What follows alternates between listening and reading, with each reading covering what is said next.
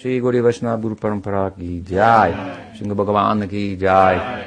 Gaur Bhakta Vrinda ki jai. Gaur Preyamanande Haribol. So, evening everyone, and welcome warmly. Today we begin our discussion and festivities centered around the celebrated appearance of Bhagavan Narasimha. And I'd like to preface the discussion with some length by underscoring the point that as we proceed now, we more so perhaps than before, but this is the idea. Days like this will help us to leave the objective world and enter into the deeply within the subjective world.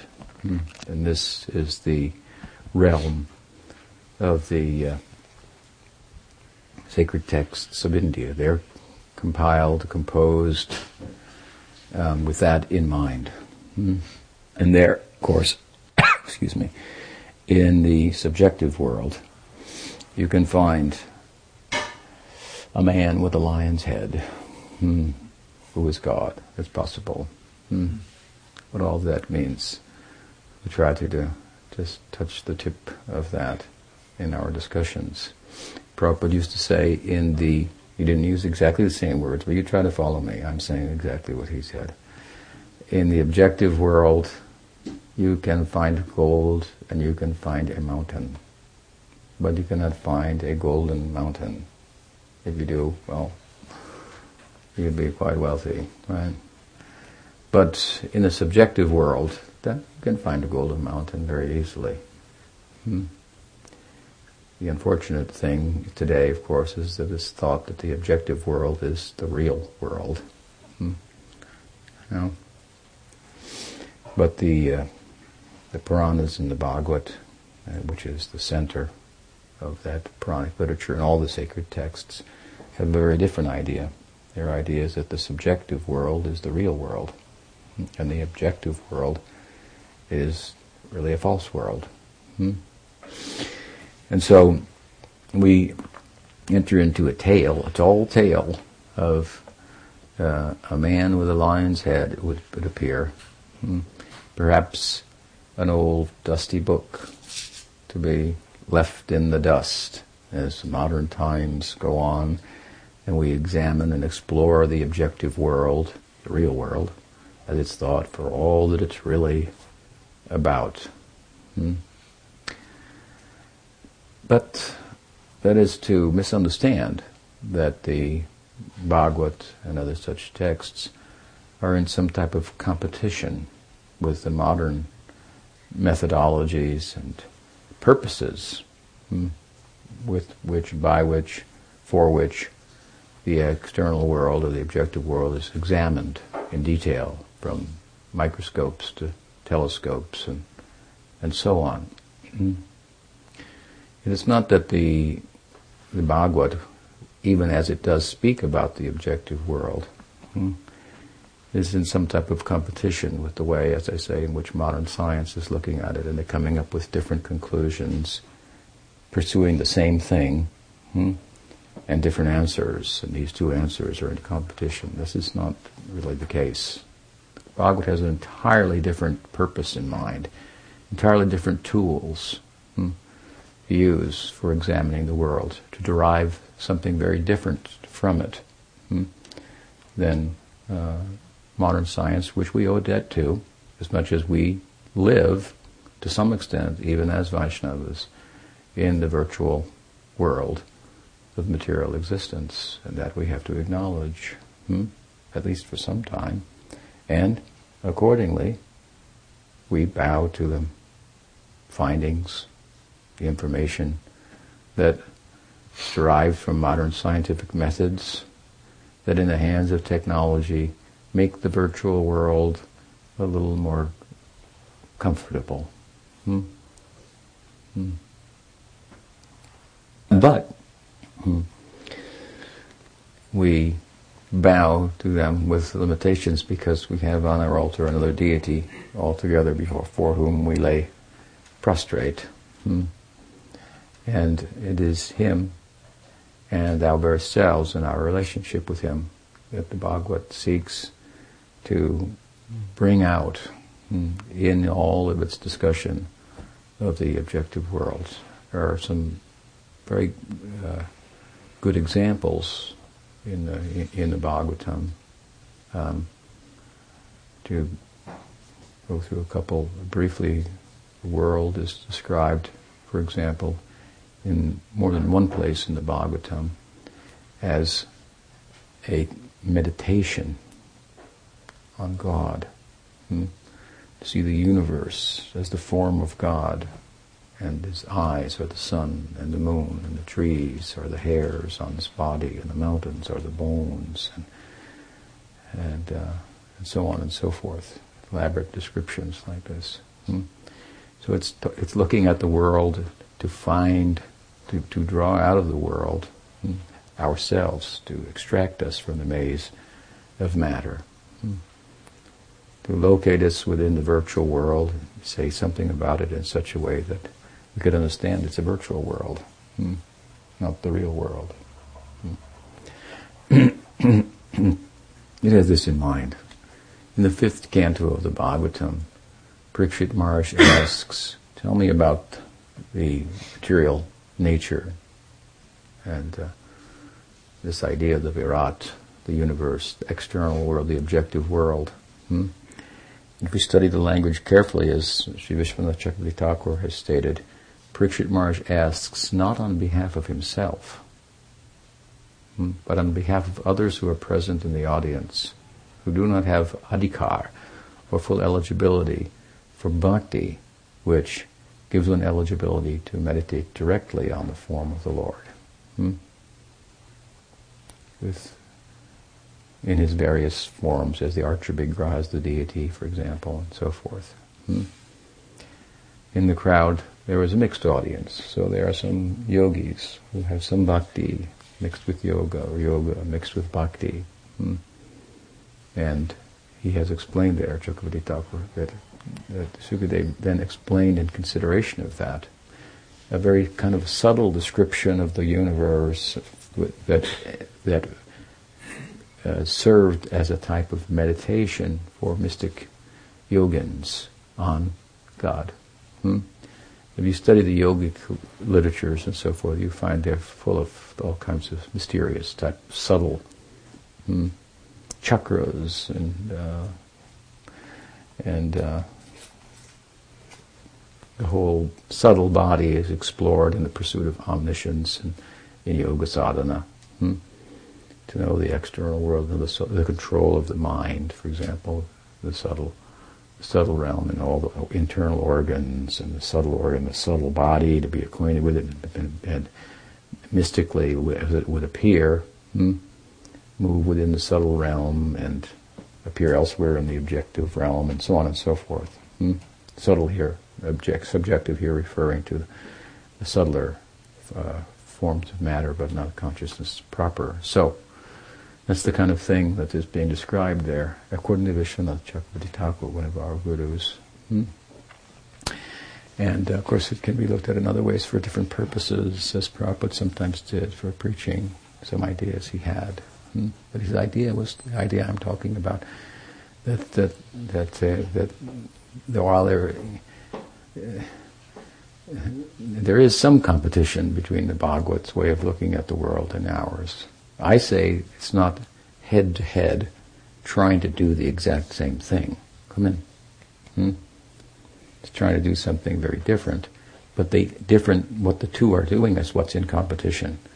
Whether what modern science is doing by its examination with its tools of the objective world is more valuable to human society, more meaningful, more fulfilling ultimately to human society, than the Bhagavatam's way of examining, looking at the external world. Is that more fulfilling? Does that bring more meaning to human life? Does that improve it qualitatively? This is the issue. And of course, if we look at it from the scientific world, exclusively through that lens, the Atma, or to speak of the Paramatma, will never be seen. So if you only look in that way, you will not find the soul, and as is often thought in those circles, because of not being able to find the soul, the world has no meaning. This is the conclusion. If there's no soul, this is the conclusion, the world has no meaning. We agree.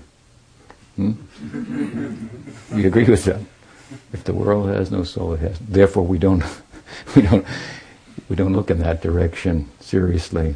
We think that is a folly, and for good reason. And the Bhagavatam offers us other tools, another way of looking at the world, as I say, by which the Atma, the soul, which is a unit of value and meaning itself, as I often say, matter only matters if it matters to us. It doesn't matter independently. It requires consciousness. So the meaning lies in consciousness. That is subjective. And Bhagavad is meant to bring that out, as I say, to separate, to extricate the Atma from the maze of matter, to unplug the virtual world, so to speak, and find out that you're living in God's dream. That's a different perspective. Oh, it's not all about me. And what am I? And I do exist, and it's meaningful, and so forth. So this is really what the Bhagavatam is about. It's a very different approach, and it's the two approaches that are in competition. And there's no question who wins. If we say which one will bring more meaning, then it's over. One comes to the conclusion there's no meaning. It's just there's no more meaning. That means then there would be to a machine or a computer with a robot with no feeling, no real self there. If a robot dies, there's not a funeral for the robot, right? The only reason there would be a funeral for a robot is because we fell in love with the robot, and we're consciousness, and we projected our consciousness into the robot, identified with it, and suddenly it takes on meaning and value and has feelings. We think and feel it has feelings because we have feelings. We are a unit of feeling. You understand? Value and meaning. But without that, nothing matters. We can make up some relative idea of what matters and so forth, but that's as far as it goes. So, the Bhagavad has a different approach, and its sense of meaning and purpose and the prospect of consciousness is very deep and far-reaching. And in there we find, amongst other stories, that don't fit entirely in the objective world, for good reason, don't expect them to. We're trying to take ourselves out of that objective world and that mistaken idea that there the meaning is found. This is the whole problem we're experiencing. This is exactly what Prabhupada would teach in different language. He would say, well, you may think that's a fantastic story, but I think you are a bit fantastic to think that a God will have to conform to your frame of reference, which is limited by the five senses and so on and so forth. And that was good enough at the time. Now we may need more. There's more information around. People think about things from a lot of different angles. You have to say it perhaps in a little more sophisticated way. But it's the same truth, you see. And Bhagavatam been speaking it for thousands and thousands of years. Still relevant. It's about you. It's about us. What could be more relevant? That we are and why we are. And so, entering into the Bhagavad, of course, we do, and there we find the full-fledged explanation of a particular form of God that is very prominent in the sacred texts. It appears originally in the Upanishads, in the Shringa Upanishad, for example. And in as many as 17 different Puranas, the story is told from one angle, and another angle, and a different angle. That's how these Puranic literatures work. Some abstract ideas are given in the Upanishads. In the Puranas, Purana means, it implies fullness. Old, it means historical. It means, Jiva Goswami says, like to fulfill, like so you take an abstract truth and you turn it into a story. So it tells the same truth, it puts it into a story. Another way to talk about it is it brings the abstract truth to life. The story sounds, well, that's just a story. But no, it brings the abstract truth to life and gives it a shape and a form that it may be taken advantage of and participated in a full sense of the term, not just thought about. So the Puranas come and fulfill, if you will, extend to us more readily, in a more friendly way. They speak like a friend. The Upanishad, the Vedas speak like a king. The Puranas speak like a friend. The Kavya speak like a lover. The Bhagavad speaks like all three. Another reason why it is the center of all the sacred texts. There, as I say, through the Puranas, 17 different Puranas, and when it comes to the Bhagavad, then the story is told in a most comprehensive way.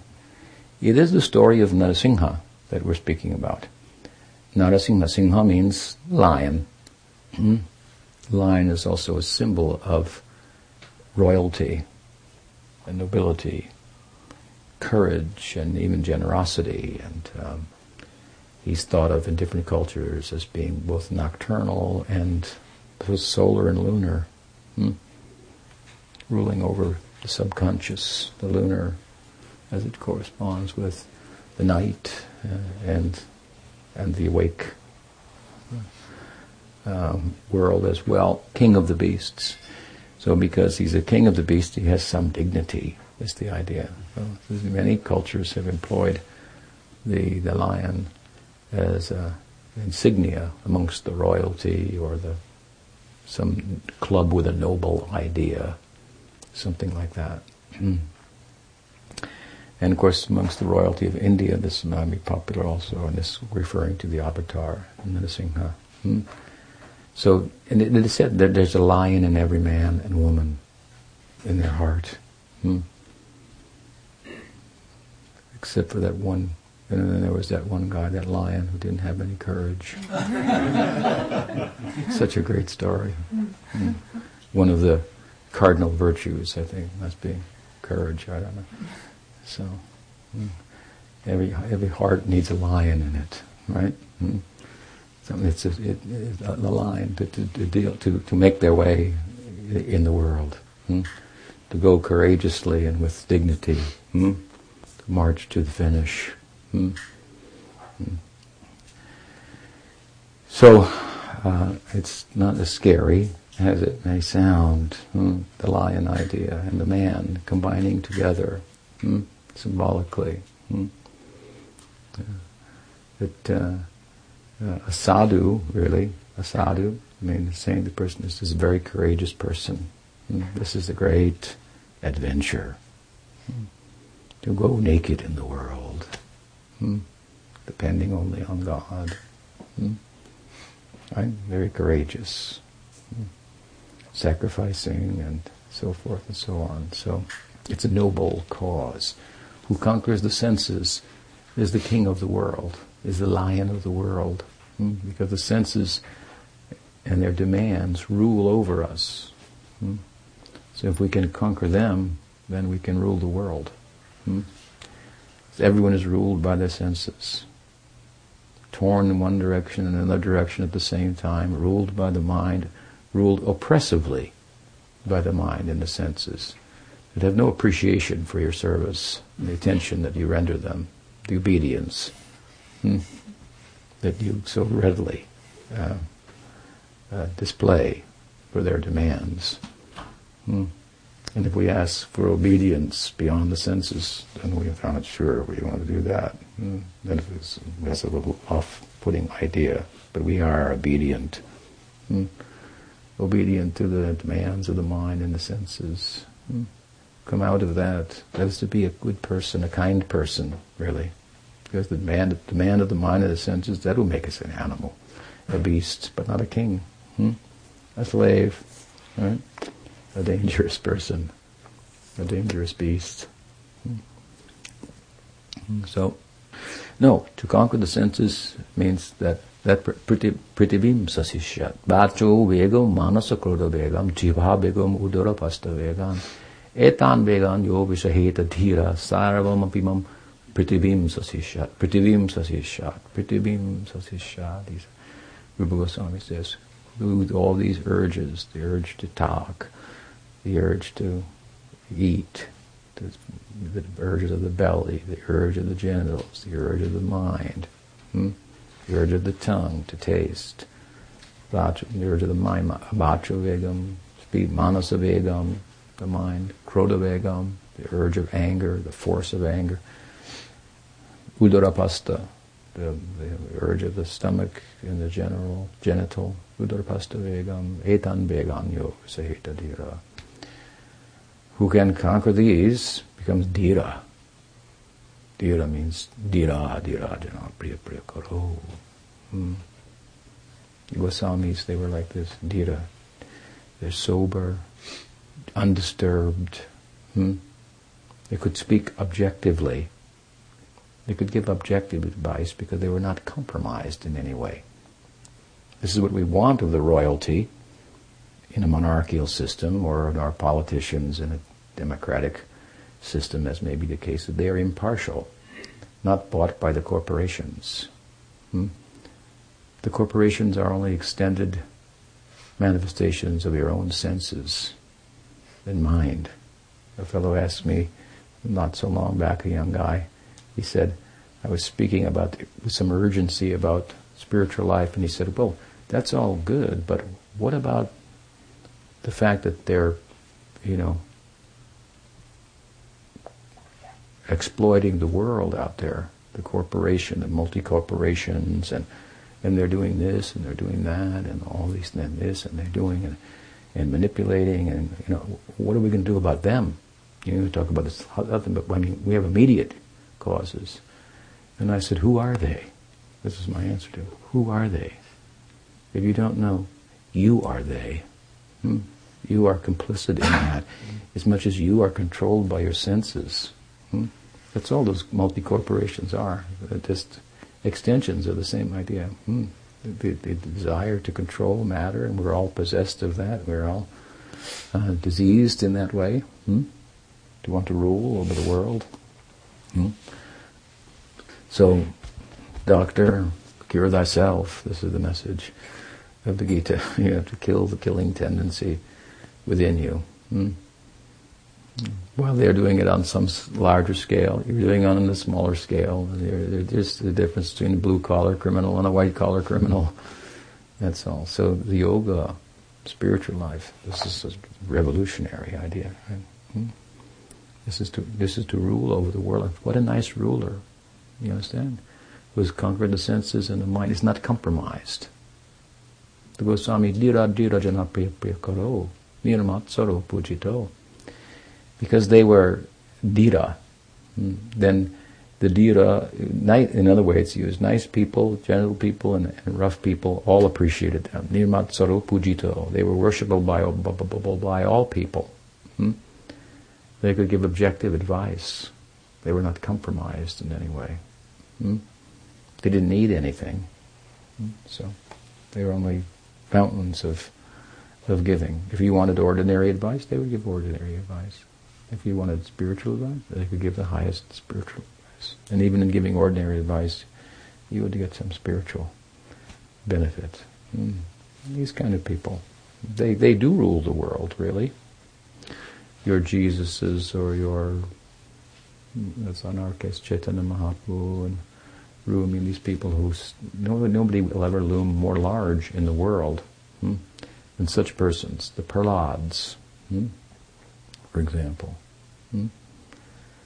They're not. They have firm ground that they're standing on. We'll think, how are you supporting yourself there? No, they're standing on firm ground. So,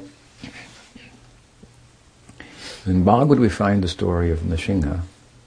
There it's told in its full. And what do I mean by that? Just see the way in which the story is named.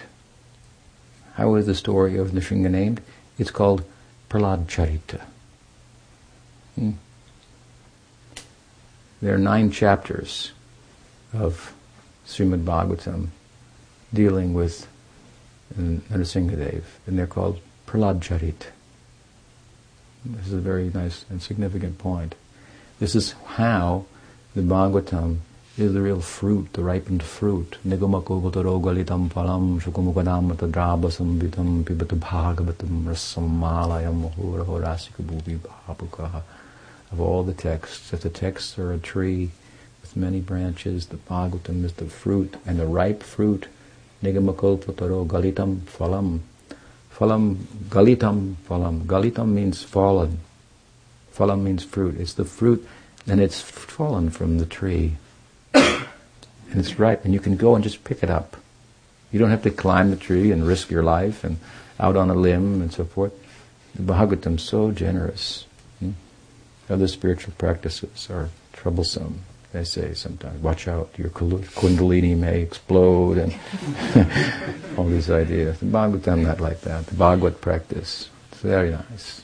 Bhagavatam gives itself to you so generously, especially through the hands of Chaitanya Mahaprabhu. And the fruit is there, you go and pick it up. And it has no pit, it has no rind, and no skin.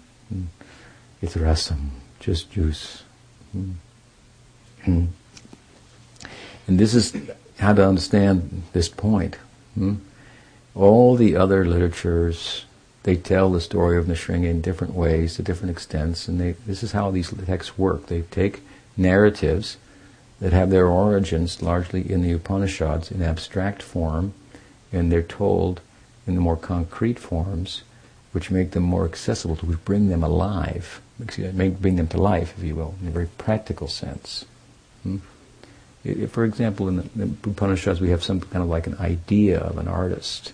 In the Puranas we have the drawing, so that it's completing the idea, and then making it possible for one to participate in it, to reciprocate with it, with all the senses, not just in some abstract way. So it brings the idea to life. And so the stories are passed around through the different Puranas and told in different ways, for different angles, for different types of people, and the Bhagavatam is for what kind of people. Nirmat saranam satam pujitam, like the Goswamis, without any envy. These kind of people, honest people, thoroughly honest. Thoroughly honest, they have to admit, we are the they. We are the problem. As we think of ourselves, identified with the body-mind complex and so forth.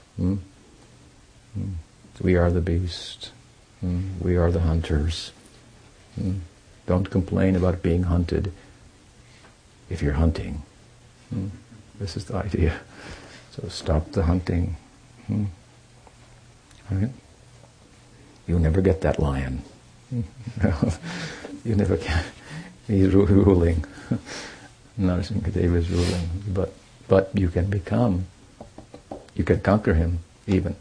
You want to conquer, you want to rule. You can conquer God by becoming like Prahlad. Prahlad means joy. Prahlad Charit, the story takes a different name. The other Puranas, it's about Bhagavan, it's about God. in this form. It's told in different ways, but in Bhagavatam, what part of the story is told? The whole story is told, but the way it's told with such details is to bring out the bhava, the prem, the love of Prahlad. You understand? The prem is more important. The love of God that corresponds with the object of love. This is the subject of the Bhagavatam. And while they're interpenetrable, love and the object of love, the Bhagavatam is emphasizing the love, and that's the way, and that's the goal at the same time. That's the path, and that's the destination. And there you find Narasimha, like you won't find him anywhere else. In the heart of Prahlad. He has different manifestations, but as we see him in Bhagavatam, this is a full form, corresponding entirely with the heart of Prahlad. So 9 chapters. That's a considerable.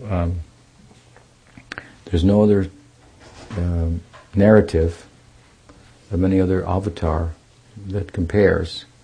The longest narrative, of course, in the Bhagavatam is the story of Krishna. The second is Narasimha. 9 chapters. And if we study Prahlad a little bit, we see that he was a devotee of Krishna. Again and again throughout those 9 chapters it is mentioned. His Ishta Devata, his deity, was Krishna. Krishna. He worshipped in Vaidhi Bhakti, Krishna. And so it was Krishna who came in the form of Narasimha to answer the need of Prahlad.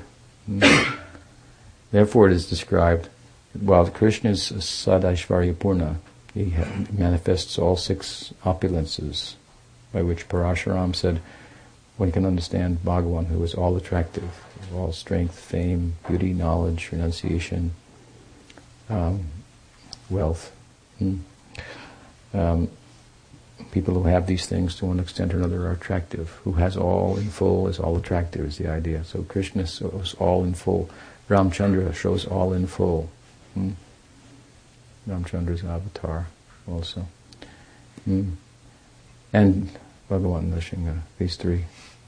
So he's very special. We can say Narayana avatar, but actually coming out of the meditation of Prahlad on Krishna. Depending on, it's not, among many other things, it is a story of Sharanagati, and the complete dependence, if you will, on one's maintenance and protection, for one's maintenance and protection, complete dependence on Bhagavan. Rakshikshati vishvashvo gopritve baranam tata. Prahlad showed this, the ground of Sharanagati, that Shraddha, faith, corresponds with. It's an external expression, manifestation of that faith. So Prahlad Charit, it means Bhagavatam speaks about love of God. You study Brihad Bhagavatamrita, this is the book of Sanatana Goswami, it's telling you what the Bhagavatam is about. What is it about? 2 things. What is the highest love, and what is the place that corresponds with it? There should be a transcendental geographic place that corresponds with the love, that it might be expressed. So it goes through the ladder of love and the corresponding places. That's what the book does. And this is what the Bhagavatam is about. You understand? It's essential, you see. You have to understand it's a big book, difficult to understand. So many things, 18,000 verses and 12 cantos, so many chapters, hundreds of chapters, 330 some chapters in a different language, an old book on the shelf. What will that return to show? This has meaning, value, purpose, and so forth. Bhagavatam, of course, other Puranas speak about Prahlad also, to some extent. But the Bhagavatam showcases his good qualities, and more so, the depth of his internal devotion. This is brought out again and again in the chapters. In the beginning, in the very description of Prahlad and his youth and so forth, and in the end, when Bhagavan Nrsimha appears. and offers him a benediction. And Prahlad says, Ami kichu chaina. He didn't speak Bengali, but I don't want anything. I don't want anything. I'm full. It's in your bhakti. And the Nrsimha says, I'm God. You've got to take something. That's what I do. I give blessings to people. That's what people think I'm about. I give blessings. That's what they want me for. Surely you want a blessing, don't you? And all the gods and the goddesses are watching, and they're trembling, because Nrsimha has just raised his mane and roared and destroyed the Hiranyakasipu. We'll go into all these things in other days, and the gods are all trembling. Why are they all trembling? Because they all want something. Wanting something makes you fearful. Prahlad had no desire. He had no fear. And the fierce form of God will only seem fierce if we want something. Or at a distance, or if we don't want anything, then we'll be much closer to God, because He's not a thing. And neither are we. But to speak, if we only want to love Him. Well, He roared like a lion, and all the gods and goddesses trembled in the heavens, as is described. From Prahlad's perspective, he was purring like a kitten, only. And pressed his hand on Prahlad. Prahlad said, I don't want anything. You must take something. He tested him again and again. He's showing all the gods and goddesses, just see, you're big people with all kinds of powers and big positions. This is just a 5-year-old boy. I came for him. You want me for this and that. See, he didn't even come. You have to understand the story. That Hiranyakasipu, his father, was harassing the whole universe, as the story goes. Right? Harassing all the gods and goddesses. Kicked Indra out of heaven, practically. I mean, and Vishnu just was not involved. He didn't get involved. The gods are fighting with the demons again. Let them go at it, This is only the interaction of sattva, rajas, and tamas, and that's all. Sattva will prevail over time, so time lends itself to sattva. They'll make their way. Things will get back in balance. They're calling me to come and take. I'm not interested in this. But when Prahlad became part of the picture, then Nrsimha's there. You understand? This is so many nice teachings. He comes for this, for Prahlad's bhakti. And he wanted to showcase it to all the heavens, to teach through the boy, all the gods and goddesses, what is my bhakti? He has no fear. He doesn't want anything. Well, you understand what I mean. If you want something, you have anxiety. You try it. As soon as you want something, there's some anxiety, How will I get it? And so forth. He had no such anxiety, no fear. Peaceful. And he had love for Bhagavan, complete dependence and confidence in him, and so forth. So he appeared for him.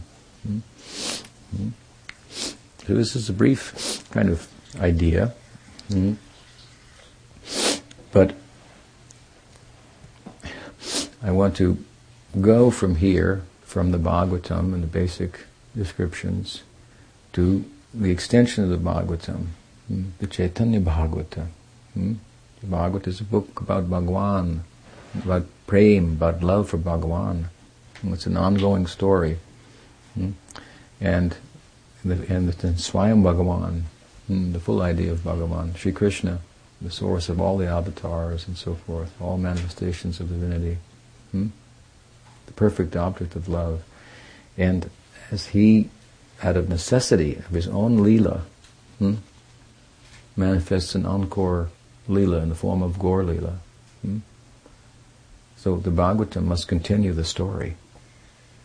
You cannot leave that detail out. And thought you have told the story of Sri Krishna. You understand? Slight detail. When does it happen? Right in the center of the book. Right in the very climax of the book, in the Rasa Leela. And Bhagavan Sri Krishna, we find him longing to feeling he needs to pay Radha back in kind, and he cannot do so. So he makes a pledge to make devotees for her. I will become a sadhu and make devotees for you in the world once in the day of Brahma.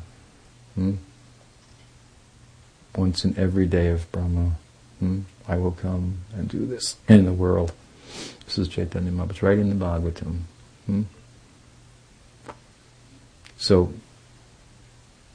this is a part of his life. You need to play that story out if you're paying attention. This is what the Goswamis, the Chaitanya Bhaktas do. They say, well, this is the story of Krishna. How can you leave this part out?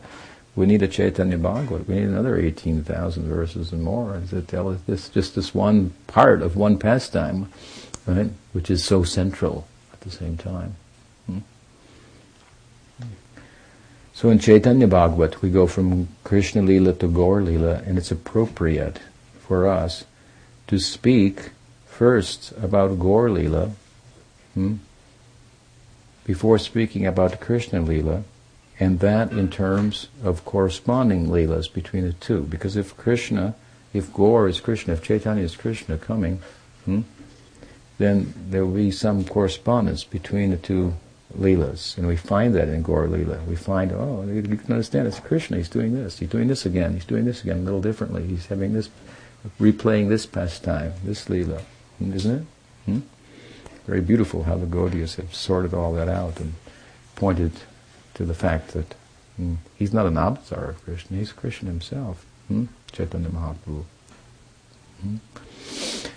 And so, similarly, if we're to speak about Bhagavan Nrsimha Leela, because, as I say, he's a manifestation of Krishna from the heart of Prahlad, just fine-tuned for the circumstances. We'll hear about that, why he appeared exactly the way he did in that form, just fine-tuned for the necessity of Prahlad and his love, and to demonstrate that spiritual people are smarter than material people. We'll hear that. His form is showing that. That the Bhagavatam's idea is better than the materialistic idea. This is brought out very beautifully in the very form of Nrsimha. We talked a little bit about it in the beginning. His form illustrates this point in itself. So we go then to Gaur Leela. We should, before speaking about Nrsimha Leela, we speak about Nrsimha Leela in relation to its expression in Gaur Leela to some extent. We did that a little bit this morning when we read from Sri Chaitanya Charitamrita how Mahaprabhu Chaitanya Dev began the Sankirtan movement and how there was objection on the part of the Muslims, and the Chand Kazi, the ruler, went to some house where Sankirtan was being performed under the auspices of Chaitanya Mahaprabhu and said, "Stop it," and broke the drum. "Don't do that here anymore in my kingdom." And so the devotees, they were nervous, and Mahaprabhu said, "No, go out and chant, don't worry." So they chanted for some time, and then Mahaprabhu said, "Anyway, you come, we'll go tonight, we'll go to the Chandakazi's house. By torchlight, 100,000 devotees will go into his house, and see what he thinks then." So mass protest, and they went to the house of the Chand Kazi, and the Kazi came out, and there was some discussion and so forth, and Chaitanya Mahaprabhu asked him a question, that the Sankirtan is going on, although you came and said, if it continues, then you're going to close everybody down, you're going to convert every Hindu into a Muslim. This is here by force. It was that they had a system that they thought was constituted a conversion, pollution of the Hindu, in terms of their standards of purity and so forth. So we're going to. He said that's what you're going to do, but the Sankirtan's still going on. Why is that? Why didn't you stop it? Could you tell us that? He said, "Well, could I talk to you in private about that? Could we step aside for a moment?" He said, "There's no public here." One time a fellow asked me, we're actually in some back east, more towards your place in Raleigh. I was at a person's house, speaking, he said, Swami, don't you think that the spiritual practice and is for, inside life and not for showing in the public? And you are showing in the public, chanting, and it's not enough for internal life.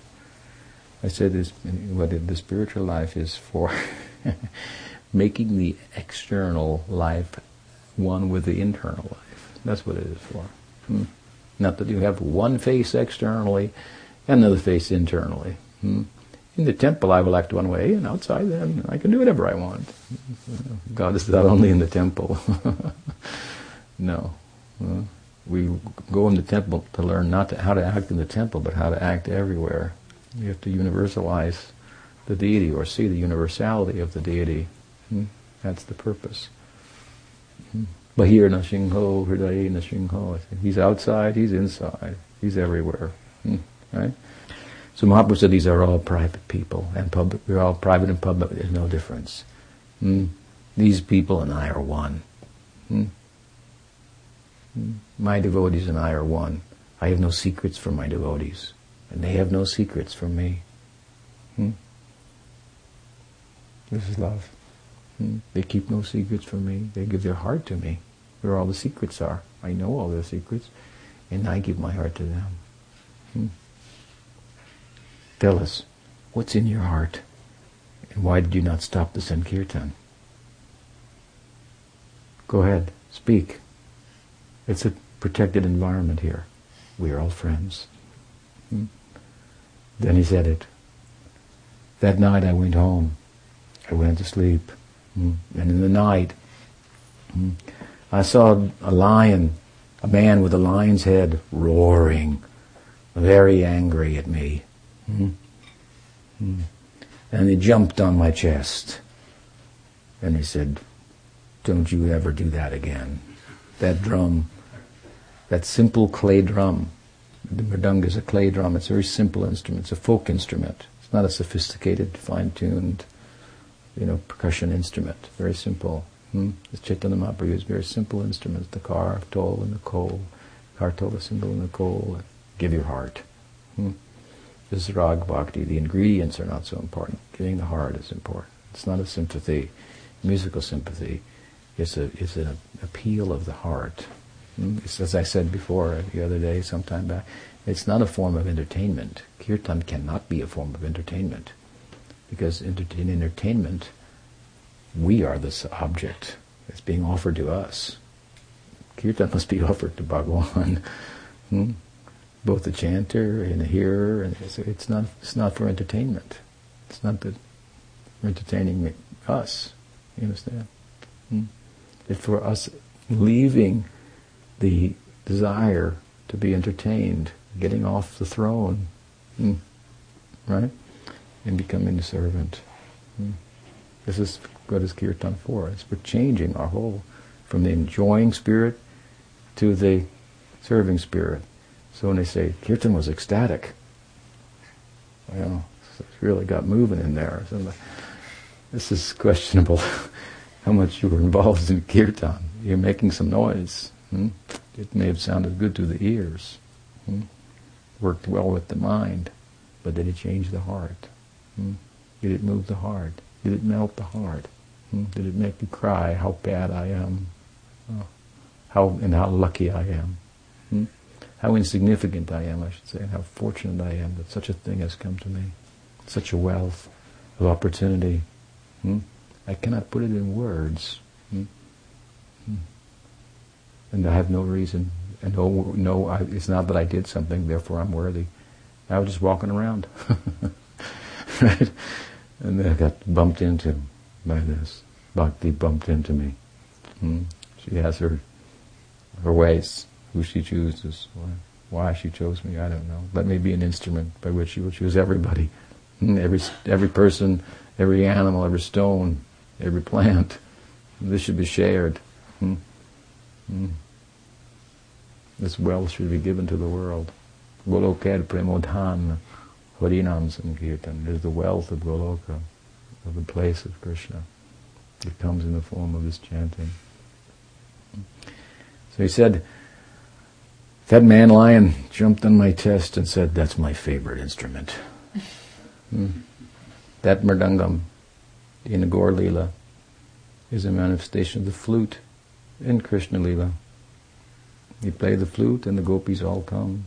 The cowards come, the cows come. The transcendental piper, transcendental Cupid. And in Gaur Leela, the flute takes the form of the drum and calls to the hearts of the people. The kirtan, come and give your heart.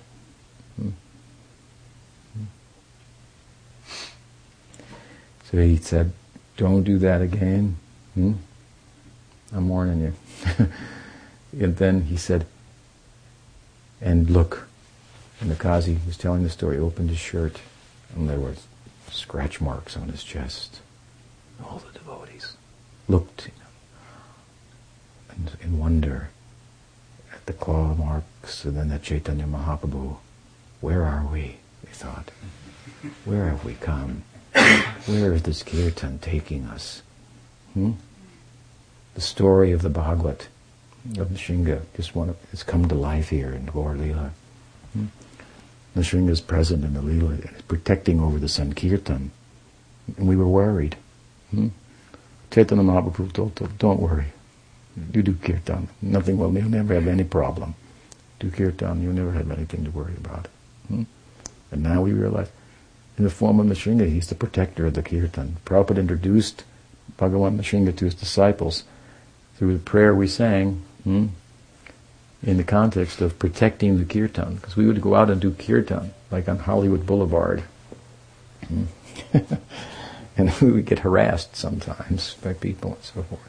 Or in New York also, on the streets. So he introduced this. You chant this hymn to Nrsimha. He likes kirtan of Chaitanya Mahaprabhu very much. After he killed Hiranyakashipu, where did he go? He washed his hands first. This is in South India.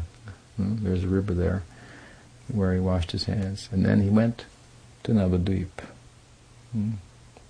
Shingapole, Devapole. Where? Navadvip means 9 islands. The 9 islands, they correspond with the 9 forms of bhakti: hearing, chanting, meditating, worshipping the deity, and so on. Where did he go? He went to Godrum. They also correspond, they're different sentiments, to one extent or another. Godrum is the friendly island. Nandagram is there. There, the island of Sakya. And in the house of Nanda Maharaj, who is the deity? It is Nrsimhadev. In Krishna Leela, the deity is Nrsimha Bhagavan. He had the shalagram, he worships Nrsimha for the protection of Krishna, he thinks. Protect my son, Krishna. So he went to his place in Navadvip, in Godrum. The island represents Kirtan. That is the way to understand Krishna. There's no way. There's no other way, no better way. Especially in Kali Yuga. He went to celebrate the Kirtan of Kali Yuga in Godrum. He touched down there. There's a shrine honoring him in that place, the deity of Narasimha. In Godrum, the island of Kirtan. There's an entry point for Sakyarasa in Gaur Leela, in Godrum. Bhaktivinoda Thakur lived there, of course. It's from there that he envisioned Mayapur, the birthplace of Chaitanya Mahaprabhu, in Antardvip. Antardvip is the center of the 9 islands. And Bhaktivinoda Thakur, as the Yogapit, the birthplace of Chaitanya Mahaprabhu, was gradually established, which he envisioned from his rooftop in Godrum. He had a mystical vision because he was trying to uncover where was the place that Chaitanya Mahaprabhu was born. He was doing empirical evidence by studying ancient manuscripts and so forth, an internal pursuit with the tools offered from the Bhagavatam. And these two came together. Then he had a vision. And then he went and it was empirically verified to his satisfaction and the satisfaction of the thinking people of the time. And the birthplace of Chaitanya Mahaprabhu was established. There was a false place that people were claiming, and they were bilking pilgrims coming there. Maybe they thought it was the place, but Bhaktivinoda Thakur made a big effort to establish the real place of Chaitanya Mahaprabhu's birth. So he saw it from his rooftop in Godrum, and after it was established and the worship going on, then he saw another thing from his rooftop. He saw, seems like every morning there's seems like there's a wind that goes down a road from Godrum to the Yoga Pit. And then one morning he realized, oh, it's Narasimha going to the Mangal Artik every morning at the Yoga Pit there, at the birthplace of Chaitanya Mahaprabhu. He's there for the Mangal Artik. Wouldn't miss it. He came to Navadvip for this reason, to glorify his own appearance in the form of Chaitanya Mahaprabhu. He's a prominent player in Gaur Leela. But what do we think in Gaur Leela? We are interested in Krishna Leela and the love of Radha and Krishna. What does Nrsimhadev have to do with that? Well, he apparently likes the kirtan. That is the way that Chaitanya Mahaprabhu is given. But there are some other examples we can draw upon. Gopal Bhatta Goswami, one of the principal associates of Chaitanya Mahaprabhu, he had a number of the shalagram, the stones from the Gandaki river that represent Vishnu, that he was worshipping. And on the day of the Shinga Chaturdasi that we're celebrating, it's actually coming officially on Tuesday, but we're celebrating for a few days ahead of time. On that day, he was meditating very intensely upon what? The bhakti of Prahlad. Humbly thinking, what is my bhakti compared to Prahlad's? He was meditating, and then he was to think that Bhagavan Nrsimha had come out of the stone pillar, right, to protect him, and so on and so on. He was thinking about this deeply, and also they say desiring to have a deity to worship Krishna, and that you can dress and decorate. It's a little difficult to do with the shalagram. Some people make that point as well, but this is the main point. He was absorbed in what is the bhakti of Prahlad. You see, these are not things that, we're Raganuga Bhaktas, we're not interested in that. Chaitanya Mahaprabhu heard regularly Prahlad Charit from the mouth of Gadadhar Pandit, the Radha of Gaur Leela. What kind of Bhagavatam class that must have been. Well, we feel humbled to think what would be told there, and how they told the same story. How Gadadhar went through the 9 chapters. When he finished, started over again. He touched on other chapters too, but this is emphasized in Chaitanya Bhagavat. Story of Prahlad, so much meaning there, so much footing, real footing in bhakti. This is what Prahlad represents, real footing, standing in bhakti proper. And then from there it can grow. But without that standing, Sam Raganuga Bhakti, who cares for Nrsimhadev or Prahlad? I'm not interested in that. You've got to start over. You don't understand. What is Rag Bhakti? All of that is in Prahlad, is included in there. All the Sharanagati and so forth. So here's Gopal Bhatta Goswami. He's Manjari, handmaiden of Radha. And in his sadhaka day, in his practitioner's body, the Shinga Chaturdasi, he's meditating on Prahlad Charit. And in the morning, when he went to open the basket, he had these shilas in, these stones. They were covered like with a cloth, but there was looked like there was something inside there because the cloth was kind of sticking up. He thought maybe there was a serpent that got in there. So he was a little careful. He uncovered the cloth, and from the stone of the Shila, maybe Nrsimha Shila, a deity came out. And you can see him today. This shoulder here and this hip here, like the form of the stone. He manifests. That is called Radha Raman. So we might learn something about Radha Raman, about Radha Krishna from Narasimhadev and Prahlad Charit. It's possible. This happened in Gaur Leela. in the life of Gopal Bhatta, contemporary disciple of Chaitanya Mahaprabhu. And the whole temple has been built, and centuries of worship have gone on of that Radharaman deity, centuries after century after century. Over 50 families take care of the deity. And they trade off. It's your time, you have your month, and that family worships the deity and does all the cooking and everything, and then next goes on like this. Yes. Gopal Bhatta had a powerful experience, and they're honoring that experience and worshipping that experience. So beautiful. Jiva Goswami, he had a deity of Nrsimhadev also. You can find him in Jaipur. I've gone there, had a darshan of that deity. Nrsimhadev is the deity of Sridhar Swami, the famous commentator on the Bhagavatam that Chaitanya Mahaprabhu gave deference to.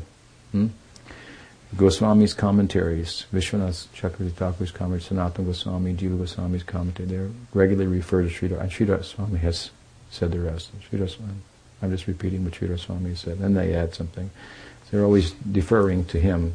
The story of Sridhar Swami's commentary on the Bhagavatam is nice. He wrote the commentary on the Bhagavatam, and in Benares is a place of, not of bhakti, but of gyan,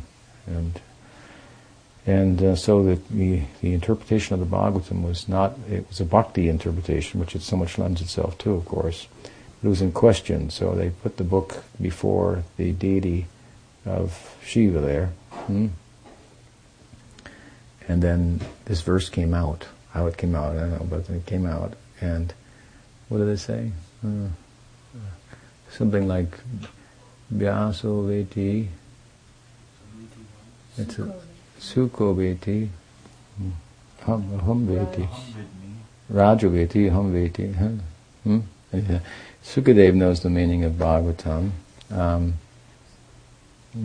Parikshit, the Raj, he may know, he may not know.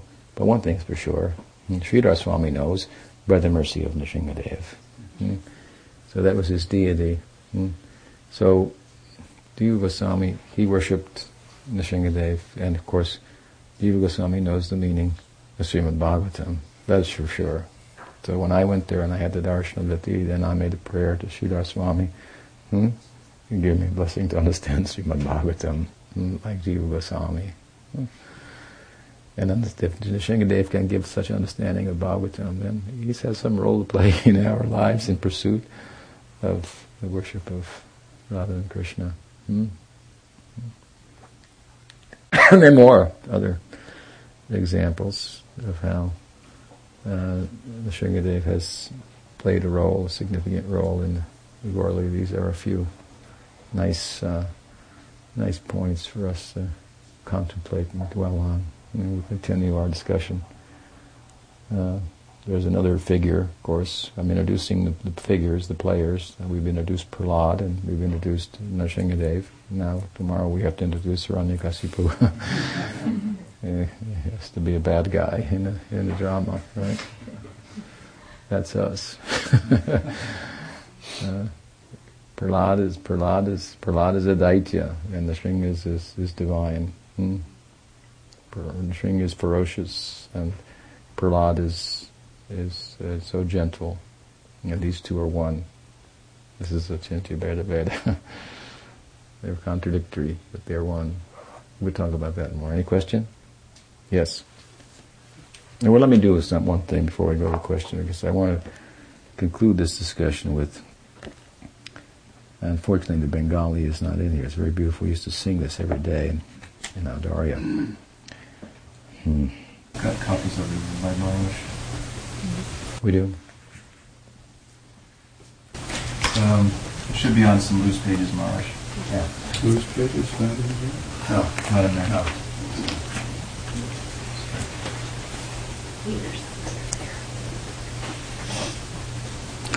Well, anyway, I'll read the English here. We've gone for some time. Bhaktivinoda Thakur is writing about Navadvip. He says, in the southeast is Nrsimhapuri, also known as Devapali. When will I see the beauty of this place? At this abode of Narasimha, I will roll about on the ground in ecstatic love, begging for unalloyed love of Krishna. In my heart reside duplicity, insincerity, desire for fame, the 6 enemies, beginning with lust. He's saying, in my heart resides Hiranyakashipu. Such is my position. Therefore, I will pray at the feet of Sri Narasimha to purify my heart and give me the desire to serve Krishna. Weeping, I will beg at the lotus feet of Nrsimha that I may worship Radha and Krishna in Navadvip, free from all obstacles. When will that Lord Hari, who strikes fear in fear, personified, be pleased and bestow his mercy on me?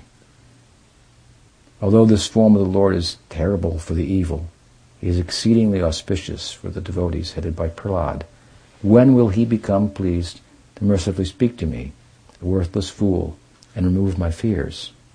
When will he say, dear child, stay here happily in Gordham, worship Radha and Krishna, and develop attraction for the holy name? By the mercy of my devotees, all obstacles are transcended. With a purified heart, just worship Radha and Krishna, the abodes of sweet nectar. After speaking in this way, when will Nrsingadev joyfully place his feet upon my head? At that moment, by Nrsinga's mercy, I will exhibit symptoms of ecstatic love for Radha and Krishna, and I will roll on the ground by the door of Lord Nrsinga's temple. Shri Bhaktivinoda Thakur ki jai, Bhagavan Shri Nrsingadev ki jai, Sriman Bhakti Prahlad Maharaj ki jai, Gaur Bhakta Vrinda ki jai, Gaur Premanande. Yes. So I just had a question. You were talking about how Nani Maharaj had a deity of Lord Nrsingadev that he worshipped to protect Krishna. And I've heard many times that householders should not worship the form of Ugra Nrsinga because he comes and he destroys all material desires. So therefore householders should not worship him. Householders should worship him. Exactly. That's hear that so often. Backwards idea. Yeah. They say, oh no, only brahmacharis can worship Narasimha. You have to be pure. They say that like that sometimes. Otherwise, there'll be havoc. But what will the havoc be? That your material desires will be taken away, your life will be ruined. How fortunate.